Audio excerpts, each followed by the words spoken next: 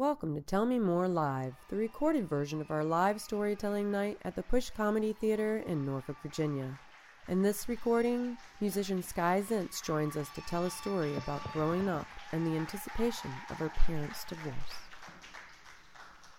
So, we're going to start off in 1993. I am 9 years old. I'm wearing a blue and green plaid oversized sweatshirt with a hood and straight leg denim jeans and pink shoes. I'm very much into Treasure Trolls, Jurassic Park, and playing make-believe with my friend Matthew.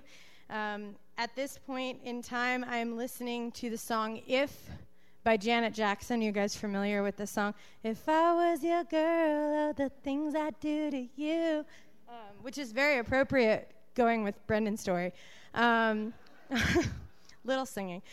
So I'm listening to that song If, but I've been made aware by my mom that it's inappropriate for someone who's 9 years old to be listening to that song because the lyrics are a little suggestive. Even so, I go into my room at night by myself and I try to very awkwardly do the choreography from the video. At this time, I am not interested in anyone romantically in fourth grade, but I do have a male best friend named Mitchell who wears another oversized. Again, this is the 90s, so oversized is a thing. He wears an oversized Redskins jersey to school every day. And he's very tall, so it kind of looks like a bathrobe a little bit when he wears it. And I'm not attracted to Mitchell per se, but I do sometimes think of him when I'm jumping through the sprinkler, so I don't really know. When you're 9, I guess that means something. This is the year that in school I performed at the talent show for the first time. I sang a very tasteful rendition of a song called The Recycling Rap with my friend Teresa, and Teresa was a really great sport about this, considering the fact that this was a very unpopular fourth grade choice. There were kids in that same year of school that were doing I'll Make Love to You by Boyz II Men, and my mom really actually was offended by that as well. So there's a theme here. Anyway, so at this point in my home life, and this is kind of what my story is about, my mom this summer did a test separation from my dad. Now, I didn't realize at the time that it was a test separation.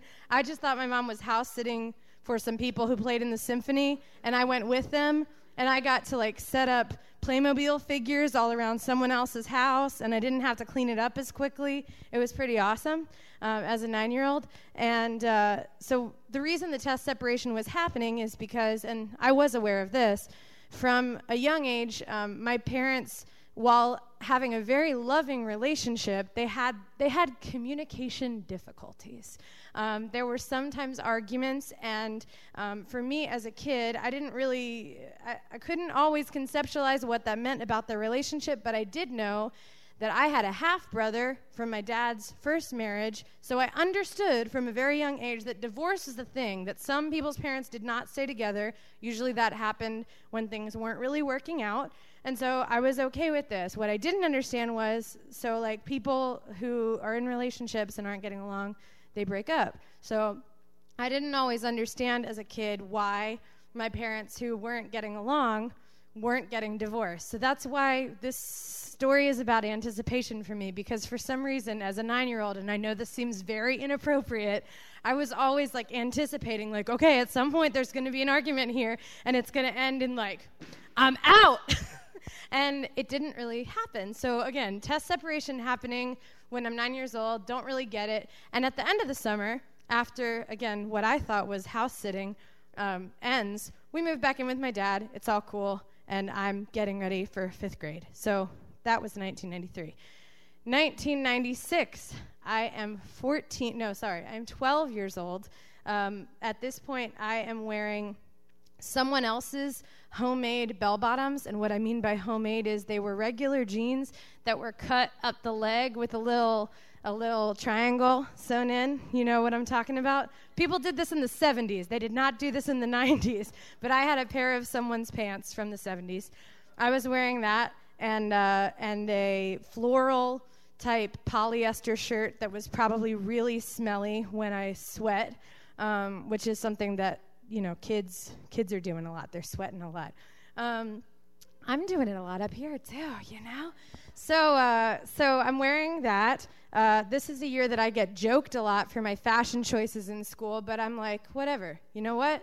They gonna call me a hippie. I'm gonna keep on rocking this polyester button down, and they can.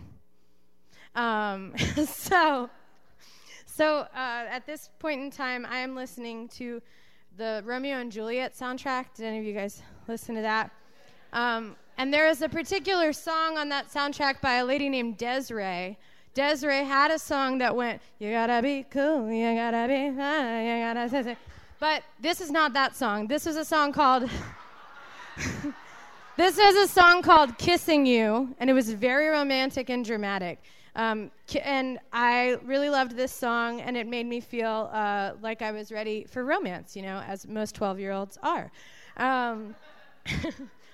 So I am into, at this point in time, the Delia's catalog that comes to my house once a month. Y'all know. And I'm really into Minute Maid orange soda, which they have in the soda machines at my middle school, which was very cool. Very, very progressive for middle school to have a soda machine. So listening to that, my romantic interest at this point is a son of one of my parents' friends. His name is Scott. He has long hair that swoops out to here. That was my mom going, oh. My impression of Scott is that I think the world of him, and that he probably doesn't know that I exist, and this becomes a running theme for my entire adolescence. Liking boys who I just glorify and who don't know that I exist. And that's all right, because good songs come out of that later, ladies and gentlemen. At this point in time in my own personal life, at home, again, this is a time that my parents are getting along really well, roughly speaking. The reason that I can tell you that is because they came to my school this year, my 6th grade year, to do a presentation on African musical instruments together. If you can try to imagine being a 6th grader who's very self-conscious, who's already getting made fun of, and then their parents coming in, their parents who are definitely not Africans, doing a presentation on something that they are very skilled and very familiar with, which is African musical instruments, it was kind of mortifying for me. I love them, and I think that we're very talented people. I believe that even back then. However, I ended up getting joked about that, and people said, Scott lives in a gourd.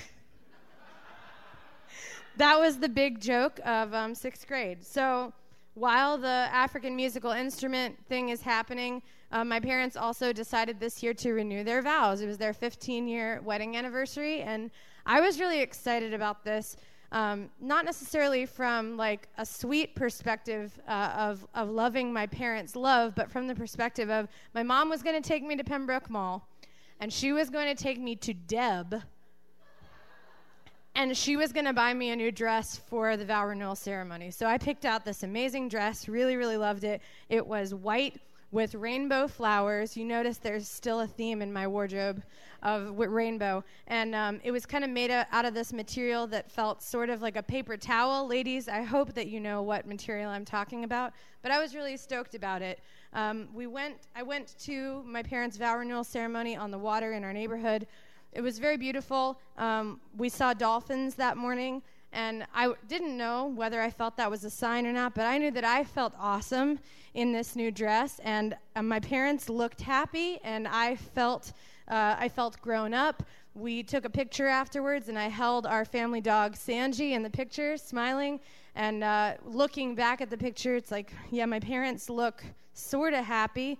I look confused, and I think when I'm looking into my brain of this moment of what it is that makes me confused is that I think I know something about love, but I want to know more about it. And again, can't figure out why there's sort of this feeling in my world as a 12-year-old person of my parents are together and they're sort of happy, but they're sort of not, and I don't really know what that's about. So fast forward, 1998, y'all. I am 14 years old. I'm in 9th grade at Maury High School. I am wearing a yellow and black smiley face shirt that I got from 579. I've got denim flares that lace up the front instead of zipper. So I feel very, very cool. I'm listening to the song Minute Without You by Hanson. And Hanson is my everything at this point in my life. I have Hanson posters all over my wall. The reason I love Hanson so much is because they are young people my age with long, blonde, beautiful hair. They're very cute boys, but also they write their own songs, and they write songs about love, and that's something that I want to do. So also at this point in time, I am into the concept of irony, thanks to my homegirl, Alanis Morissette. I am into going to the mall with my pack of girlfriends, and I'm also into impersonating alternate personalities in chat rooms, because 1998 was the year of the chat room and AOL. So I go to chat rooms a lot, and at one point in time in 1998, I meet my very serious online boyfriend. His name is Jason DeRoner, and he lives in Allentown, Pennsylvania. And even though this is a great distance from Norfolk, Virginia, and I don't have a car or any means to get to see him, I'm very, very much enamored with Jason. He is not like me. He does not listen to Hanson. He watches South Park and listens to Nine Inch Nails. But somehow he's a good listener to me, and he makes me feel like the kind of girl who should go out with a boy like him. He and I talk about stuff with our families. He's got a family going through weird stuff too, and like parents that don't really get along.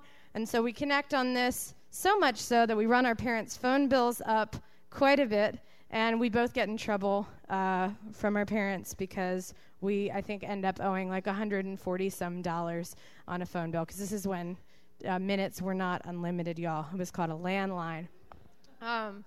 So this point in our story brings us to the year that my parents actually separate, which for a lot of kids, this is a time that would be really, really difficult and tumultuous. Now, of course, I was in the middle of young love, albeit far away and internet-based. So I was very much distracted by that. But also, for me and my parents, I saw this as actually a moment of relief, a moment of kind of a Band-Aid that had been on for all my childhood and kind of getting sticky and yucky, finally, like, slowly but surely actually being ripped off. Like, they were finally free. There was room for them to be happy in a way that I hadn't ever really seen them happy. And for me, it was a moment to kind of conceptualize, like, okay, my parents splitting up doesn't necessarily mean the end of anything. It could just mean the beginning of some sort of a new chapter for me. About a month after they had separated, we were actually going to dinner together at Mihogar and having like sweet moments together as a family, albeit kind of a disjointed one. And there were no like passive-aggressive undertones that were somehow hidden in the fajitas. It was just good. Like my parents had made a vested interest in staying together as a family unit, even though it didn't mean that they were together as people who were going to be married. And that meant a lot to me. And to me, it felt kind of like the greatest triumph that my parents had in our family, because they made a bold choice that wasn't easy, and they did something a little bit scary for the betterment of our family and for themselves. Okay, so now it's 2015. I'm 31 years old. I am wearing a rainbow-ass dress and unicorn shoes. So a lot of my fashion, my fashion choices from elementary and middle school have definitely come full circle. I'm still that girl.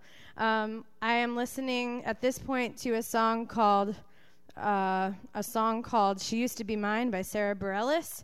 I have an interest in cats, cheese plates, bourbon, and improv comedy, which I'm taking here at the Push, and I encourage you guys to do the same.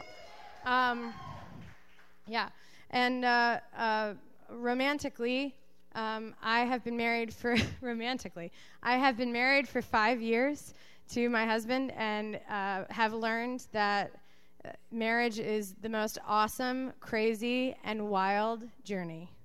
And that's been really like positively affected by thinking back on my parents' marriage positively, not looking at the moments where things were icky, but instead looking at like maybe where those icky moments actually got us all somewhere new. I am a musician, as Brendan mentioned, and all of these experiences, they funnel their way into the art that I make. And all of my experiences, as I think this is true for most humans. If I'm wrong, then you guys can just be like, she won't write. But I think that for most humans, these experiences that we have as young people, they make us who we are.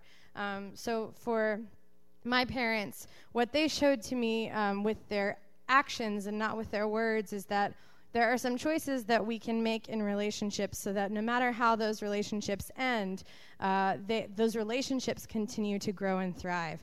My parents are now both in relationships with new wonderful people who complete them and challenge them and make them grow wonderfully. We still get together for big, crazy, huge, dysfunctional family Thanksgivings sometimes, and it's awesome. And I guess the one thing that I want to say about divorce specifically, I don't want to make this come across like I had this beautiful experience and that everybody's experience of divorce is this happy. There are obviously many experiences that can come from something that huge, but divorce does not have to be an atomic bomb. Divorce does not have to be something that makes a child feel like a victim, and it doesn't have to be something that ends in partners resenting each other or wishing that the other one would be mauled by hungry dire wolves, okay? It can actually be healing, and for my family, I think that it was. So the lesson from all of this is just that if you base your relationships in communication, in respect, and in good self-care, that regardless of how that relationship goes, regardless of whether you grow apart, you separate, you change your mind, that relationship lives. That was Skye Zentz sharing a piece of her 90s childhood. Thanks, Skye, for sharing your story. I'm Deb Markham. If you'd like to join Tell Me More Live or help out in any way, visit www.tellmemorelive.org, where you'll find our submission and contact forms, a schedule upcoming shows, and more Storyteller podcasts. Until next time, remember, a happy ending always depends on where the story ends.